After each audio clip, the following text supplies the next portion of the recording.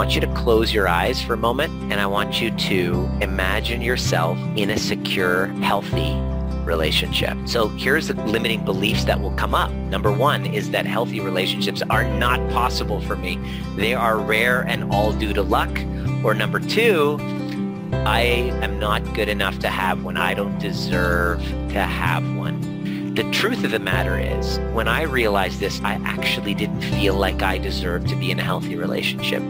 So the person that I chose and the person that I accepted into my life was a direct match for how I felt about myself. It's pretty interesting. You'll get treated exactly the same as you're treating you. Why do I think I don't deserve it in the first place? Take a moment and ask yourself that question. The answer to this is your attachment traumas. Life is a series of attachment and losses.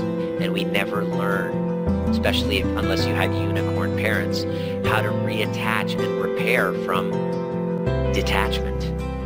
So we have one attachment trauma after another, and as you accumulate it in your 20s, 30s, and 40s, you now are walking around like this big ball of undeservingness and not good enoughness.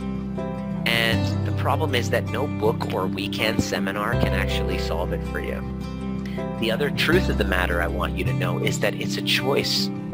It's your birthright. So what I say is that whatever the mind can conceive and believe must be felt and carried through and acted upon in the body, because the mind can't achieve on its own. It's the body and your actions moving towards deserving that will determine if you'll have the results. So you got to decide and act like you're worthy and deserving and see possibility and invest in yourself, because it's my birthright to have a secure relationship because I'm worth it.